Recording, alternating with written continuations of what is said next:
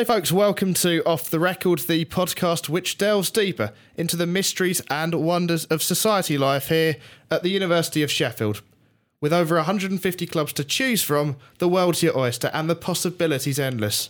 Today on the show we have a special episode from the cast of the production of Arthur Conan Doyle's The Hound of Baskervilles, run by Sutco. In the studio today we have Helena Langfield, Jack Cadman and Jake Bastable. Guys, welcome. Thank you. Thank you very much. Thank you. It's the first time you've done radio then? Yeah, definitely for me. First time for me. Yeah, same here. Very much looking forward to it. So you're all part of the cast of The Hound of Baskervilles then. I guess when you sign up for these things, there's always trepidation when you go to the audition, you do the audition itself. What's the feeling coming out of that? And did you have any idea that you've got the part? Well, honestly, coming out of my audition for the part of Holmes, I didn't feel too confident about it. And then even when I got the call to say that I'd got the part, I didn't kind of compute the part I'd been given was Sherlock Holmes. I sort of put the phone down, accepted the part, and then I had to text Jack saying, actually, what did happen? Just that what part did I get? I didn't quite understand, and he just sort of bluntly messaged back like, mate, you're Holmes, just that's how it is. So I think coming out of the auditions, you never know. You never know how well or how badly you've done. Because it is quite a bit. Well, I mean, it is the biggest part in the sense of sort of the characterisation of the play itself. So, what was your feeling sort of actually going into the audition itself? Why did you want to become Sherlock Holmes in this sense? And you mentioned earlier on, while we were off air, about how you wanted to make it your own, essentially, and how you sort of wanted to veer away from what Benedict Cumberbatch did as well in the TV production. So what's your reaction to that then?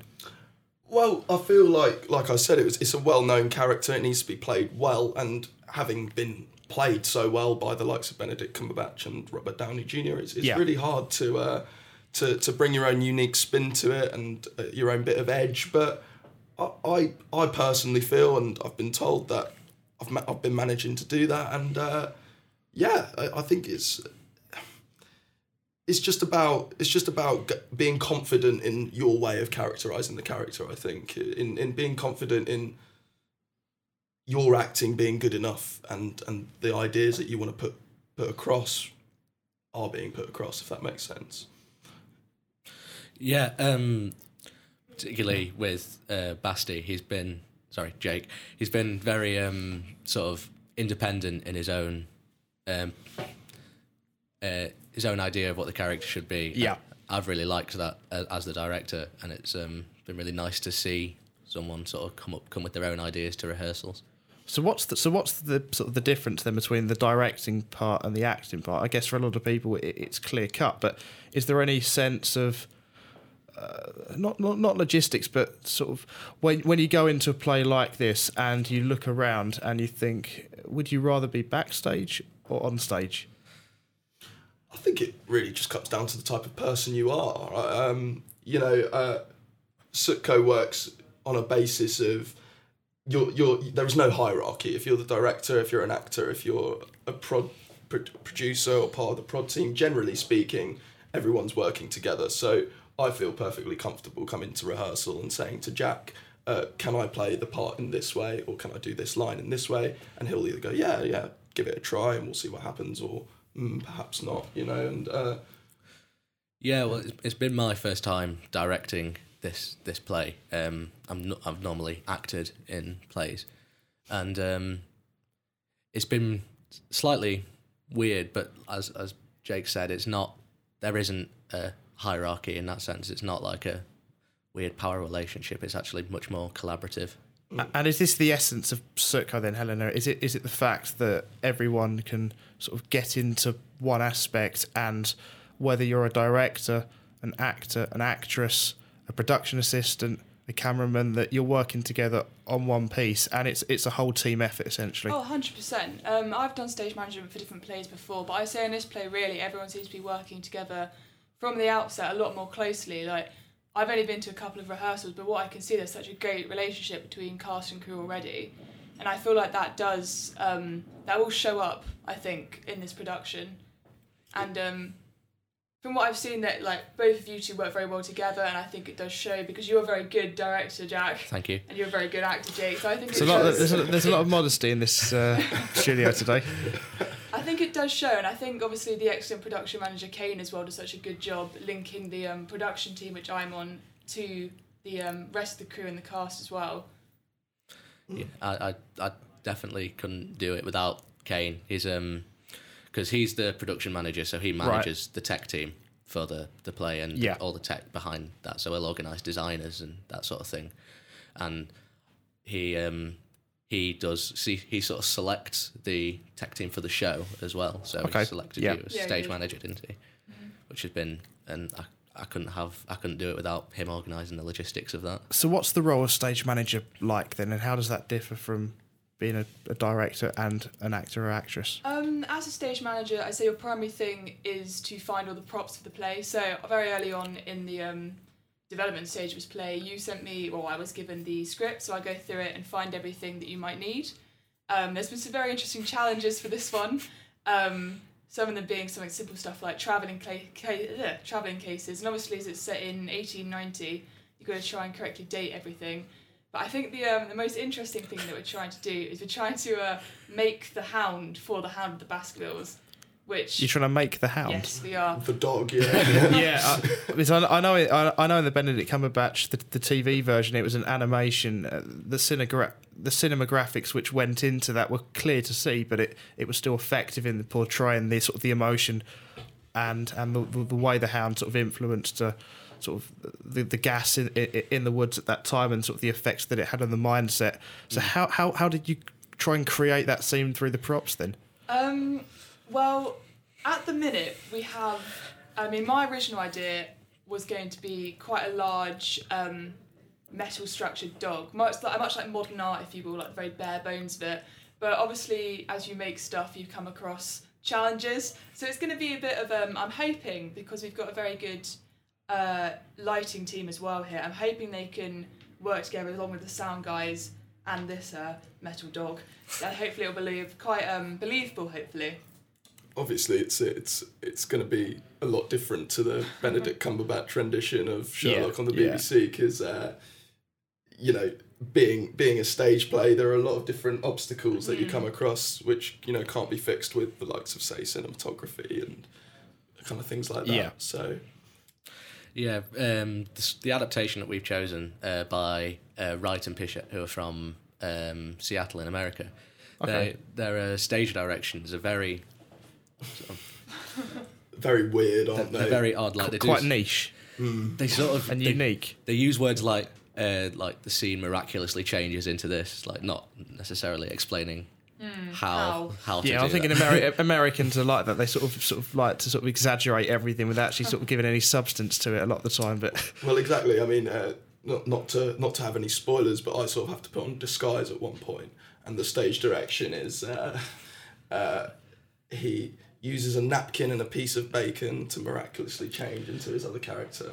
And you just think, how in any world am I going to use a napkin and a piece of bacon to... But I guess with a film like this, it comes down to the imagination of the audience, and portraying that is so crucial.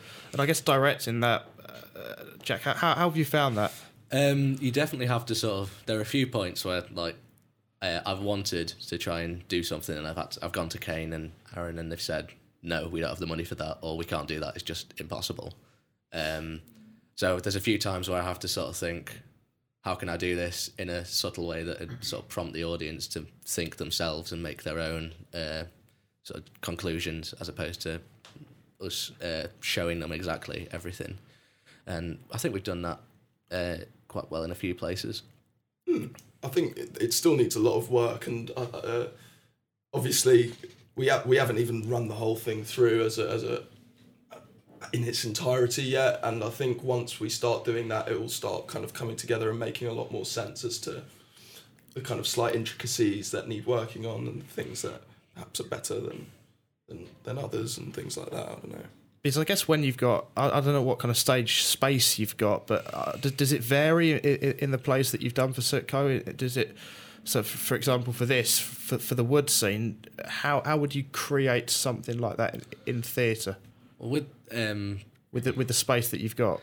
Yeah, well, we're in the drama studio where it'll be played. We're doing it quite, because it's on the moors quite a lot in this play, and we can't have hills on stage because that's nigh impossible. Would be an interesting sort of risk assessment film to try and get that through. Yeah. But what we're trying to do with that is almost strip it back almost completely to just almost nothing for the exterior part of the play. And I've had a chat with Kane and Jack Hewitt, our set designer, and we had quite a few discussions about how we can do it, because there are a lot of obstacles to overcome with because it changes from inside to outside quite a lot in the play, and you can't do that sort of smoothly in a transition. So what we've had to do is just make it had to strip it back quite a lot regarding the moorland particularly. But interior set, we're trying to make the contrast there, so making the interior set really lavish and everything as opposed to the desolation. So in terms of sort of the cast and how important are not just the main characters, but the characters who the effect that they have in terms of the narrative is significant, but a lot of the time the audience don't tend to notice that, and potentially in the second half forget that, but they remember the storyline, but the impact of that storyline is from that character. So how would you find that? Because I guess with Sherlock Holmes is that this is the big character of the play, but there are so many other people involved. Yeah, of course. I mean, when you I don't think people necessarily always want the biggest role in the play as an actor, but I think when you play small roles, it's really, really important to kind of understand what your character is doing for the plot of the play and yourself. And even if the audience don't see that your character is kind of integral to everything that's happening, it shouldn't be a problem. You should, if you're acting it well, I don't see why that would be at all problematic, to be honest. I think if you're going for a role in Sutco, you should be pretty kind of pleased with getting one, because it's a tough time. And how is it trying to link those characters with every one of the props and every one of the costumes, and trying to actually make sure that it's the right fit, trying to make sure that this prop works, that it won't break before first night? I mean, I've been trying to bring a couple of props to rehearsals. I've found a replica for a service revolver, which I think went down an absolute treat. They loved it. They all loved it. I can imagine that, yeah. I feel like you just gotta, if you find the right prop, I feel like it's up to the actor really, because I mean, what is a prop? It's maybe a piece of furniture or something like that. It's the actor that really brings it to life. But talking about some of the things have broken, like some of the locks of his travelling cases don't lock, so that's good fun. You say that it's up to the actor though, but it's hard, like as an actor to like use a prop. Like in rehearsals, it's hard when you don't have the prop to. So you're always imagining, trying to think of sort of how would this work, sort of where would I be in the stage, and how would I use that in this certain scenario? And I guess that can be quite frustrating. Well, yeah, there are sort of practical intricacies that come with using props that you never kind of foresee before actually using the actual thing. And I suppose the slight problem with rehearsing without props is that essentially the first time I'll use the props will be sort of one run through before we actually put it on stage, essentially. One run through? Well, yeah, probably, maybe two. But, that comes with its own problems. I'll be really worried about breaking anything. I have a tendency of clumsiness, but I'm sure it'll be okay. But like I said, it's quite hard to kind of to know, because what if the gun might be a bit dodgy in some place, and you need to kind of understand how to fix that and things like that. So how important, I guess, is a plan B when you come to the production then?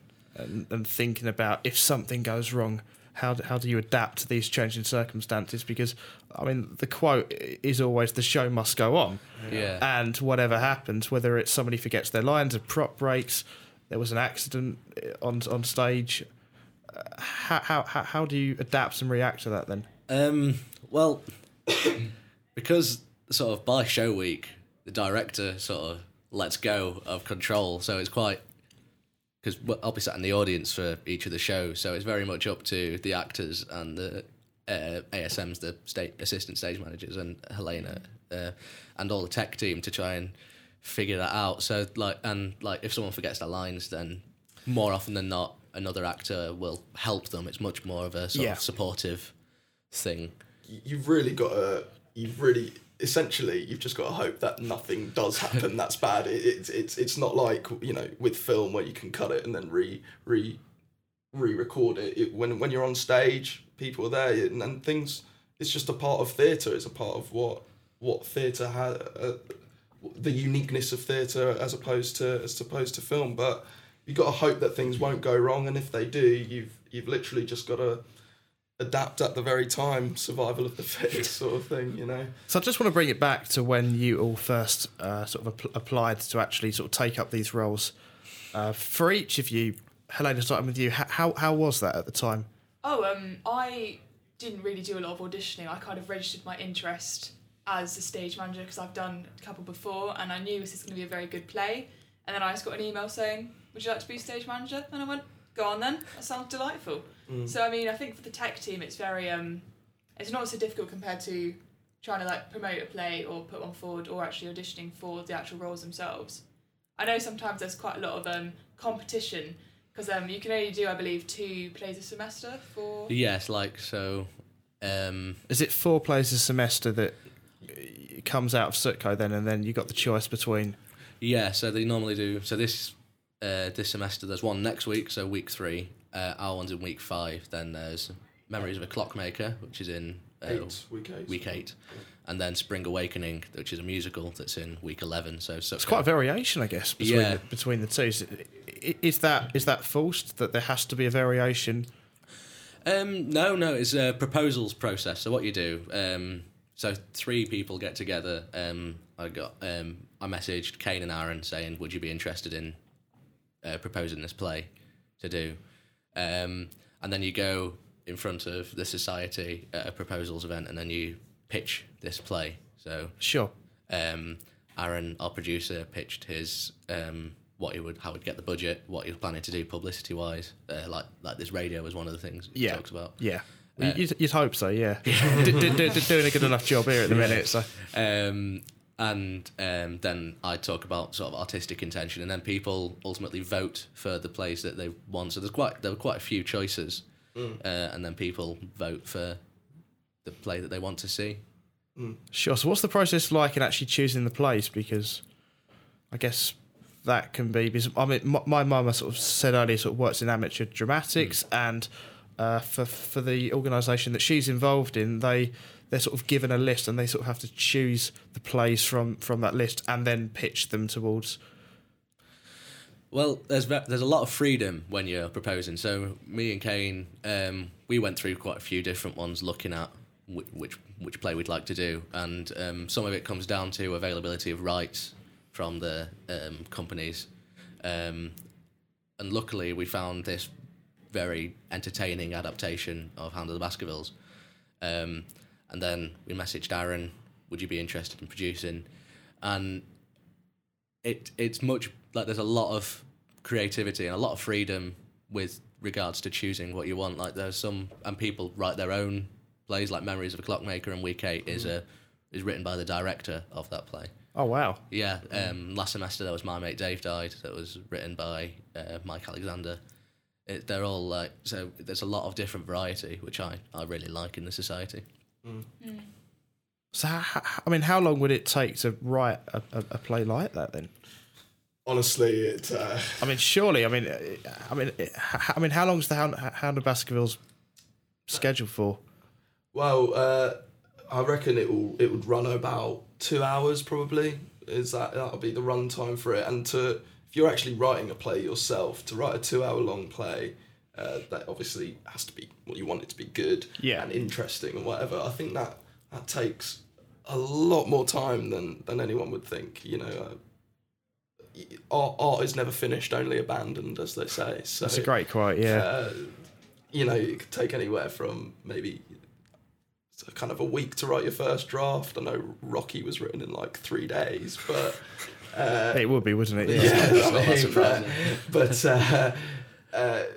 once you've written your first draft, you can carry on fixing it, even throughout the kind of process of if you do end up directing it. I reckon if I'd written a play and wanted to direct it, I would still be kind of changing lines midway through direction, which I'm sure would irritate a lot of actors. But you know, Yeah. it would be your kind of baby, I would say. If, Do you get that personalization a lot? So you get given a script and then you think, well, I could word it differently and better. And do those conversations go on a lot of the time? As an actor, I personally don't like changing sort of lines that are in the original script, but I know that a lot of I'll say colleagues, I guess. Anonymous colleagues. Yeah. They'll often say, I don't think this line quite works this way. Can I change it, or can I say this instead? To which Jack usually says no, which I kind of agree with. I sometimes I try and promote a discourse about it, but a lot of the time I find like there's not much point changing it because it's been written and it's been successful. So. But as an actor, it's kind of you don't realise how a line will come across until you've actually spoken it, right? Yeah. And I think as a writer, if you're a writer and not an actor, it's quite hard to find the medium between what's comfortable for an actor to say and kind of the point that you want to get across in the script, you know. But Sutco has the advantage of all the original plays that are written tend to be written by people who also have done acting, so kind of bypass that obstacle, as it were. So how many members are there of Sutco, and how long's the organisation? The committee been going for then? It's a difficult question because people. It's a society where people can sort of drift in and out quite easily, as it were. You know, be involved in one play and then not be involved in one for the rest of the year if you don't. Me and you it. We joined with Mary Stewart, didn't we, last year? Yeah, so I met Jack and Mary Stewart last year. We were both actors, and then this year he came and proposed to be a director, and now he's, you know, a director, and we have a different sort of slightly different relationship. But this is the first thing I've been involved in this year. Jack's been involved in more, I believe. I was in Journey's End, yeah, but I'm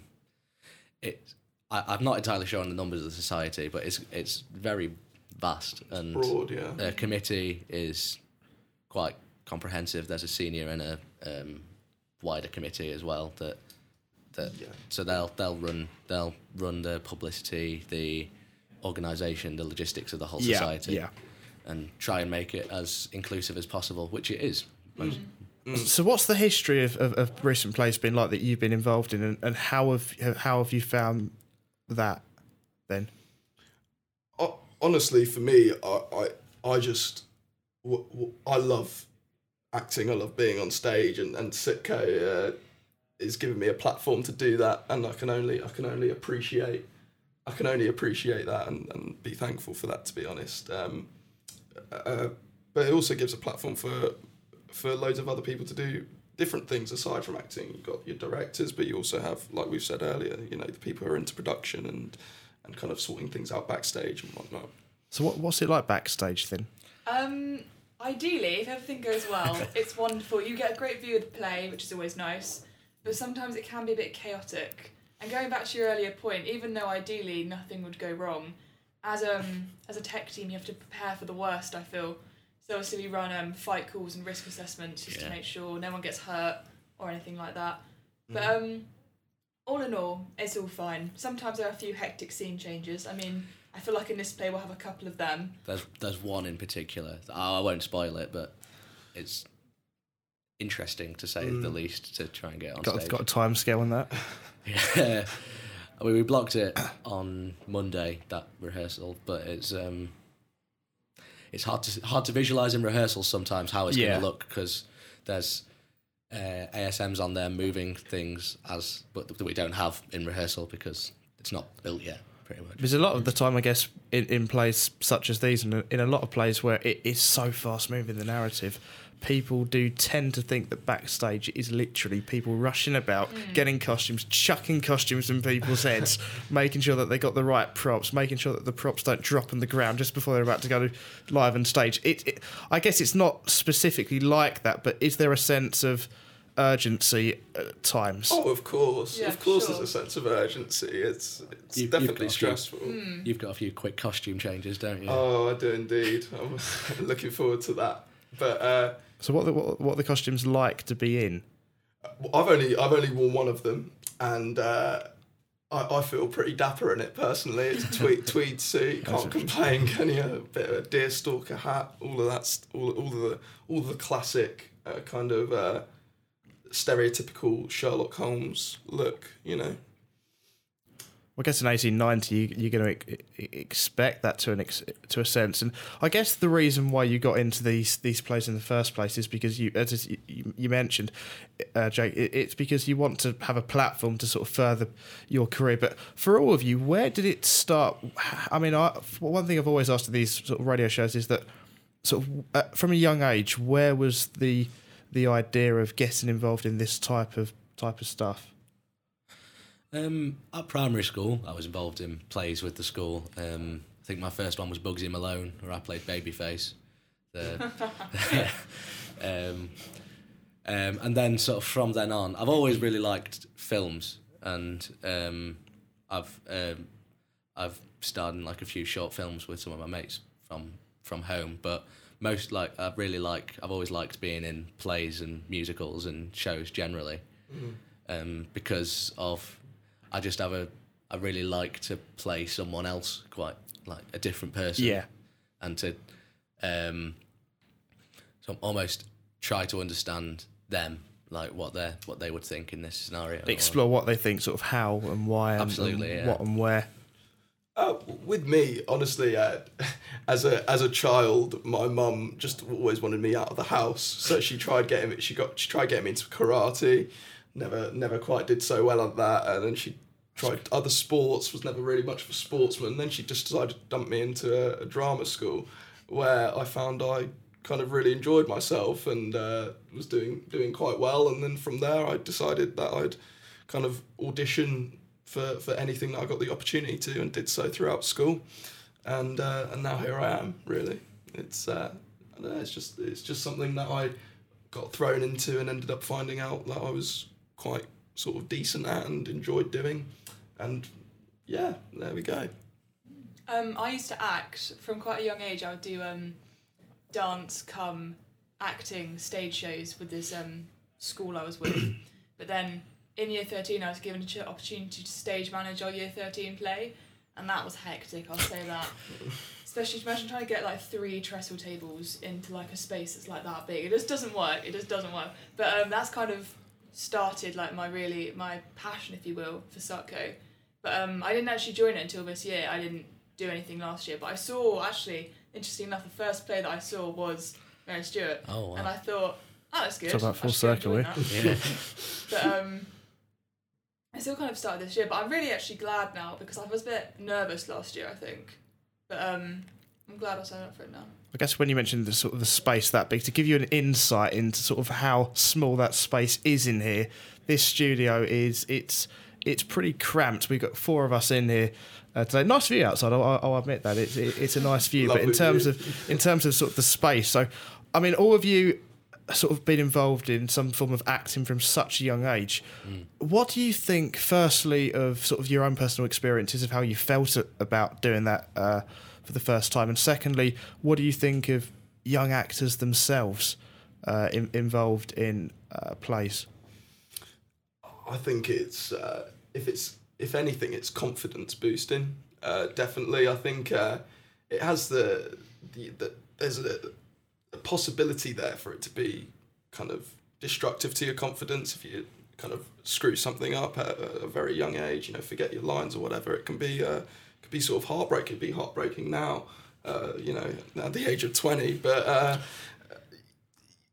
if I think it's just about kind of carrying on and keep, if you enjoy it, keep trying, keep doing it, take every opportunity that you get given, and if you do that, you're doing everything right, I'd say, Yeah, absolutely. Just there's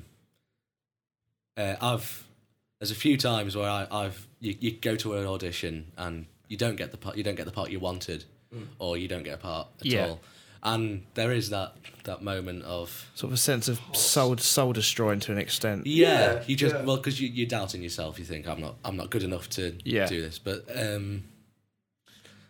it's a brutal industry at times. Even within a kind of university society, you don't go for the part, you get called back, and then you don't do it, and you feel like you've wasted. Well, that's the thing. I was thinking how reflective is sort of the experience with Sutco like to drama schools out there right now for people our age, for people in the media industry and the film industry as a whole. I'd honestly say it's just it's a part of the trade, and you've got to get used to.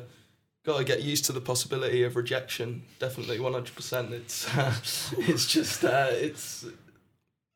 it's the way it is. There's only one person that can play any particular role, and you'll have sort of 10 people going for it. It's just the way it happens. But like from my experience of running the auditions for this play, it's not that like the quality was so great. It's really difficult to choose between all these different people. Like there's very long conversations between me, Kane, and Aaron about who do we want for that role.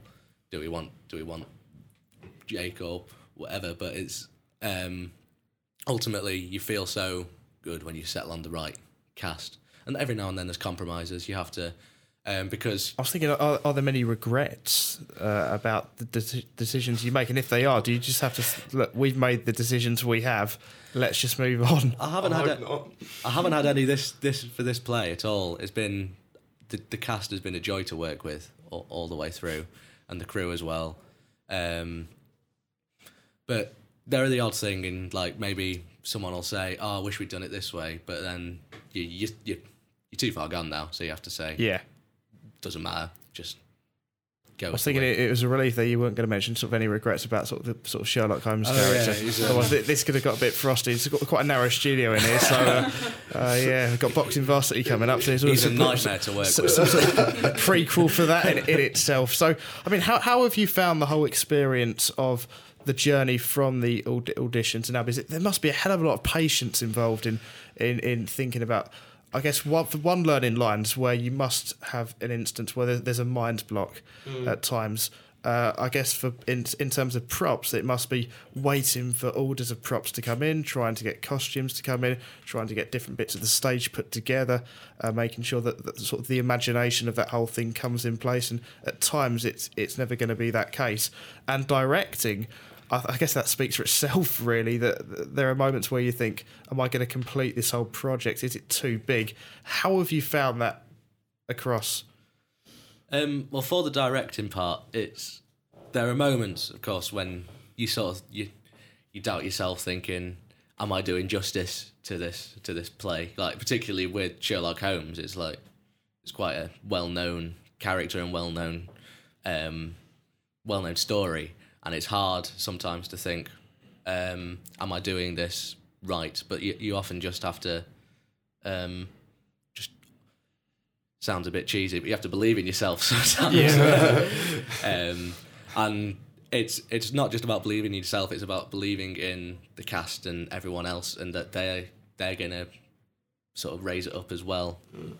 Well, I mean, in terms of learning lines and that, and getting those mental blocks and stuff, it can be infuriating learning lines, because really and truly you are having to learn word for word everything that's being said. When you're learning sort of a theory for a test, you kind of just learn the outlines and put it in your own words. But with something like learning a script, it really is, if you get one word wrong, you have to repeat it, you have to go through it again. So and that can be a slog. It can be quite the process, but again, you know, it just comes down to it being part of the trade, I suppose. That's the deadline for line learning coming up soon, isn't it? Yeah. Is there? So, yeah, so pressure is on. It's going to be a stressful weekend for me, I think, but hopefully by the time the show goes on, I'll be completely off book. One can dream, you know.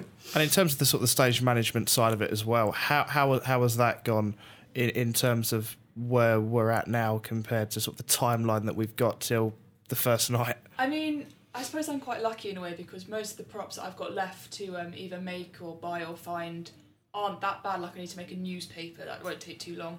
But I suppose something well, I mean, you're on the media hub here, so that shouldn't be too bad. If you need any help for that. I suppose something like costumes. I know Tally's making the costumes for this one. They'll be excellent because she's a very good costumer. But Costume designer.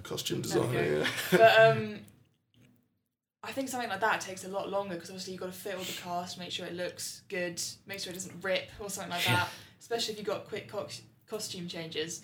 I remember before we did one, and it's like because there's not a lot of space backstage, and so you have to kind of like wait, change out, change in, and then go back on again. Yeah. I think it comes what it comes down to is having people that actually want to be there and want to be involved. You know, because for me, I would never ever want to do costume designing. You know, it'd be my worst nightmare. And personally, new opportunities could spring up in the future. Eh? Well, yeah, I mean, but if you have a team, which I think we very much do, of people who want to be there, you know, like we said, we have Tally who loves designing costumes and was very happy to come and sort of measure all of us actors and stuff like that. I think as long as you have people that, you know, might be annoyed with you or whatever, but do actually want to be there at the end of the day, that's what's most important, I'd say. There's the odd frustration that you get where as you're directing a scene, you're blocking it and you think you haven't quite got the full story from one of the designers or something, so you're like, are we going to have this yet, or are we still unsure on that? So then you have to rehearse it in a certain way that may later need to be changed. So how tense can those conversations get? Not that tense, in all honesty. They're just slightly infuriating, but I try and reel it in sometimes. But yeah, they're mostly. There hasn't been hardly any of those this time. But I know that for some of the other plays I've been in, there's been that frustration there. So what the kind of hours are you working on every week? Because I guess, we've had, history, philosophy, French and Russian. Away from the course, I guess, because you're working, one, towards a degree, but two, this massive project outside of that. How do you balance up that time? Well, it is difficult, but like you say, it's possible. You know, for me, Sutco's the only society that I'm really sort of involved in, and I think university sets you up to give you enough time if you're passionate enough to kind of get involved as well as kind of finish the things that you need to on your course and all of that stuff. And again, it comes down to actually wanting to do it, I think. Exactly. You know, but it is time consuming, of course it is, but that shouldn't be a problem if you like it. Yeah, rehearsals tend to be sort of, most evenings in a week. Most evenings, yeah, 5 till maybe 8, 9, yeah, sort of thing. That you'll, so they'll have a room booking somewhere. So yesterday we were in Bartholomew House. Okay, yeah. A few weeks ago we were in the Diamond, that sort of thing. And that is a factor in terms of space. Like sometimes you just don't have the right room to do the thing. But it's quite time consuming, and director needs to be at every rehearsal, otherwise I can't send instructions, unfortunately. Sort of FaceTime across, sort of pointing at which bit of the room you're at, which prop you need and stuff like that. Yeah, but like Jake says, it's not a problem if you really enjoy what you're doing, and I do. So in terms of the dedication on the course, and sort of looking forward to the future, what are you expecting to see in the final rehearsals and looking ahead to the sort of the first night, then what are we thinking about that? Well, I mean, I'm sure we're all hoping that it'll be pinpoint perfect, really. But it never is usually, is it? So, no. I just personally, by that point, I would like generally everyone to feel sort of comfortable and kind of generally speaking know everything that they need to be doing. There not be that many stresses apart from the things that cause stress on the night itself. You know. Like things backstage, you know. I mean, on the Monday of the first week, we will have the tech rehearsal, which Right. is very much. I mean, I kind of feel sorry for the actors in that because it is very much cue by cue for lighting and sound and like the scene change and who's coming on. stop start a lot of the time. Very stop start, but then I think by the dress rehearsal, it all does kind of come together. Absolutely. And you run it all through completely, and it is actually it's an honour, I'd say, in order to see all of your hard work just like pay off. Thank you. And it looks so good. Modesty back again. Absolutely. Yeah, the thing that I'm hoping for is that they're not so sick of the play that they'll just not. But like, I don't see that. or happening, sick of really. me more than anything. But Now that could happen, but again, it's as I've said many a time, it's a part of the trade. You know, there are going to be points where you get a bit angry with a fellow actor or something for doing one thing or another, or you're kind of starting to get a bit sick of your director or whatever. But at the end of it all, There's a nod there from Jack. but yeah, well, at the end of it all, the point is that you've all completed this project and done this thing together and worked hard as a team. And once it's done, all those kind of immediate stresses that come to play, you know, they don't matter. Because I guess the emotions for all of you going through something like this must be extraordinary, really, in terms of sort of thinking ahead. You're always thinking towards that specific date first night. Once that's out the way, does it tend to get better?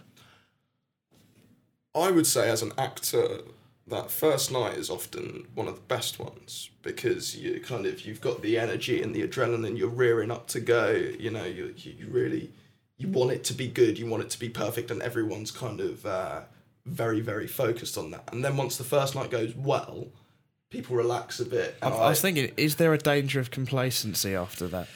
there's often almost a formula that it tends to follow like at every show, where it's first night's brilliant, second night it's good. Shaky. Wednesday, the third night, everyone's quite tired by the third night, and then the last night they really go for it again. So it doesn't dip like much, but you do notice it sometimes with. Yeah, I mean, as an actor, your first night you're very nervous. Your second night you're a bit more comfortable. Your third night you're tired, and then your fourth night you want it to be the best one you've done. You know, you want it to top them all. But it is quite sort of interestingly formulaic how that tends to happen in shows, I think. I would say for the production team, I'd say for the actors, the first night is the best, but for the tech team, the first night is definitely the worst. Because if something's gonna go wrong, it's gonna go wrong on the first night.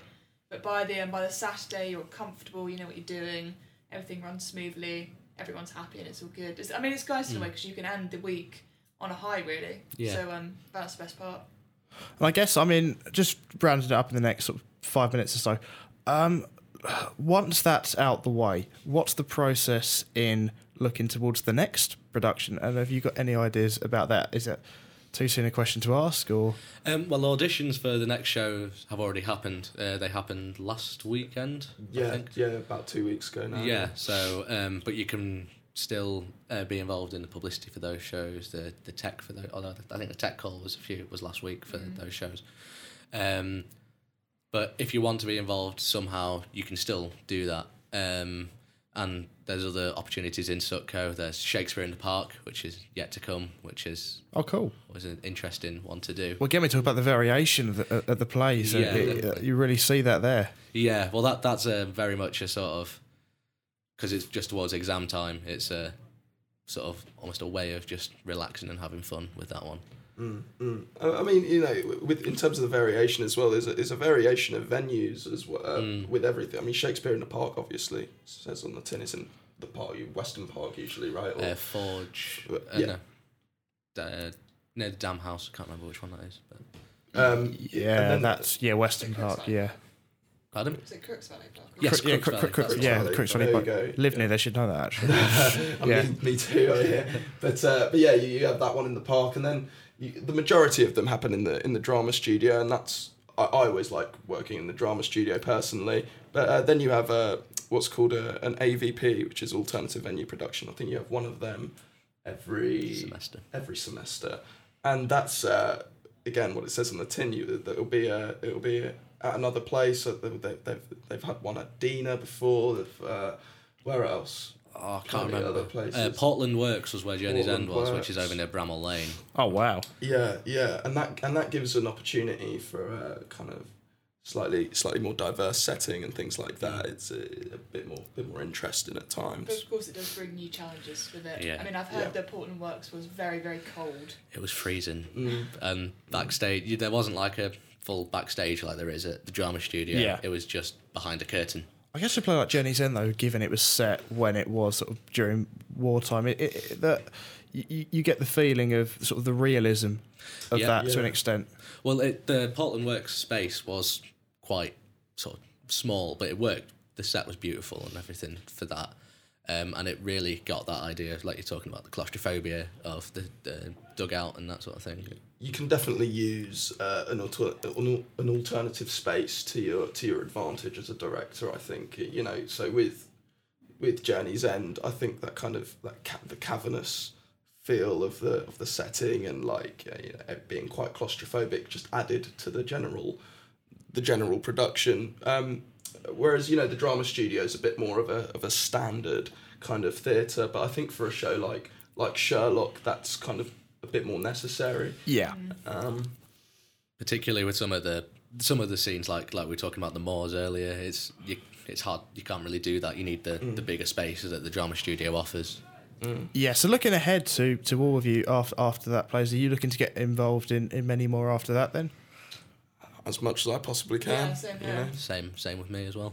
And what about future careers then? Are you thinking that far ahead at this point, or?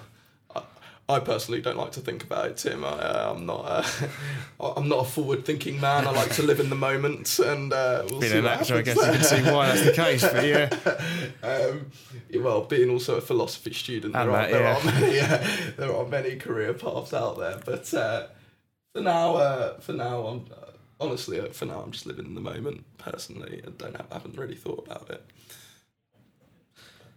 For me, I enjoy it so much as a hobby and a passion. I don't know if I could do it as a career, because when you do something, you make that change to the profession, like completely professional thing. It almost changes something. I think. Yeah, similar to how I feel. Yeah.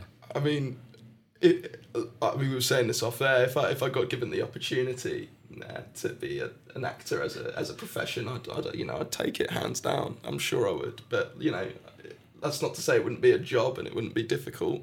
But I'd like to have a career in something that I am passionate about, and acting's as close to that as I can get, I reckon. Cool. Guys, thanks a lot. One thing I always do though with these type of things is always say, if you've got a message to anyone who wants to join Sutco or a society or in Sutco in this sense, what would that message be? If all of you could sort of have a message now. Just come along to a social, to auditions, and And then keep coming along, I would Yeah. say. because Sutco's a very welcoming society. They will make the effort to talk to you. Even if you know nothing about anything, there will be something that you can do, and I reckon so. it'll be fun. Can learn a trade for sure, can't you? And there are a lot of people like that who just come in and then pick something up and then find out they're very good at it and like it. So you can do the same, I would say. And the Hound of Baskervilles is when? 7th to the 10th of March in the drama studio. It'll be great. Come see it. And tickets go on sale. I would have thought the week before. I'm not entirely sure as yet. March time. Yeah, early March. No doubt with Forge Around, we'll be sending someone down and I don't know what kind of rating we got. Very harsh critic. Nah, it's not too bad. It's not too bad. I'll give them my best. I'll try anyway. Helena, Jack, Jake, thanks and good luck for the play. Thank you very much. For the next Off the Record, we will be having an interview with the Jewish Society that'll be taking place tomorrow, sort of with Holocaust Memorial Day, what happened there in the last few weeks. That's quite an important topic for a lot of people to talk about, so we'll have that. And then moving forward, we have a range of societies coming up over the next few months. But today, guys, thanks a lot. Cheers. Thank you, mate.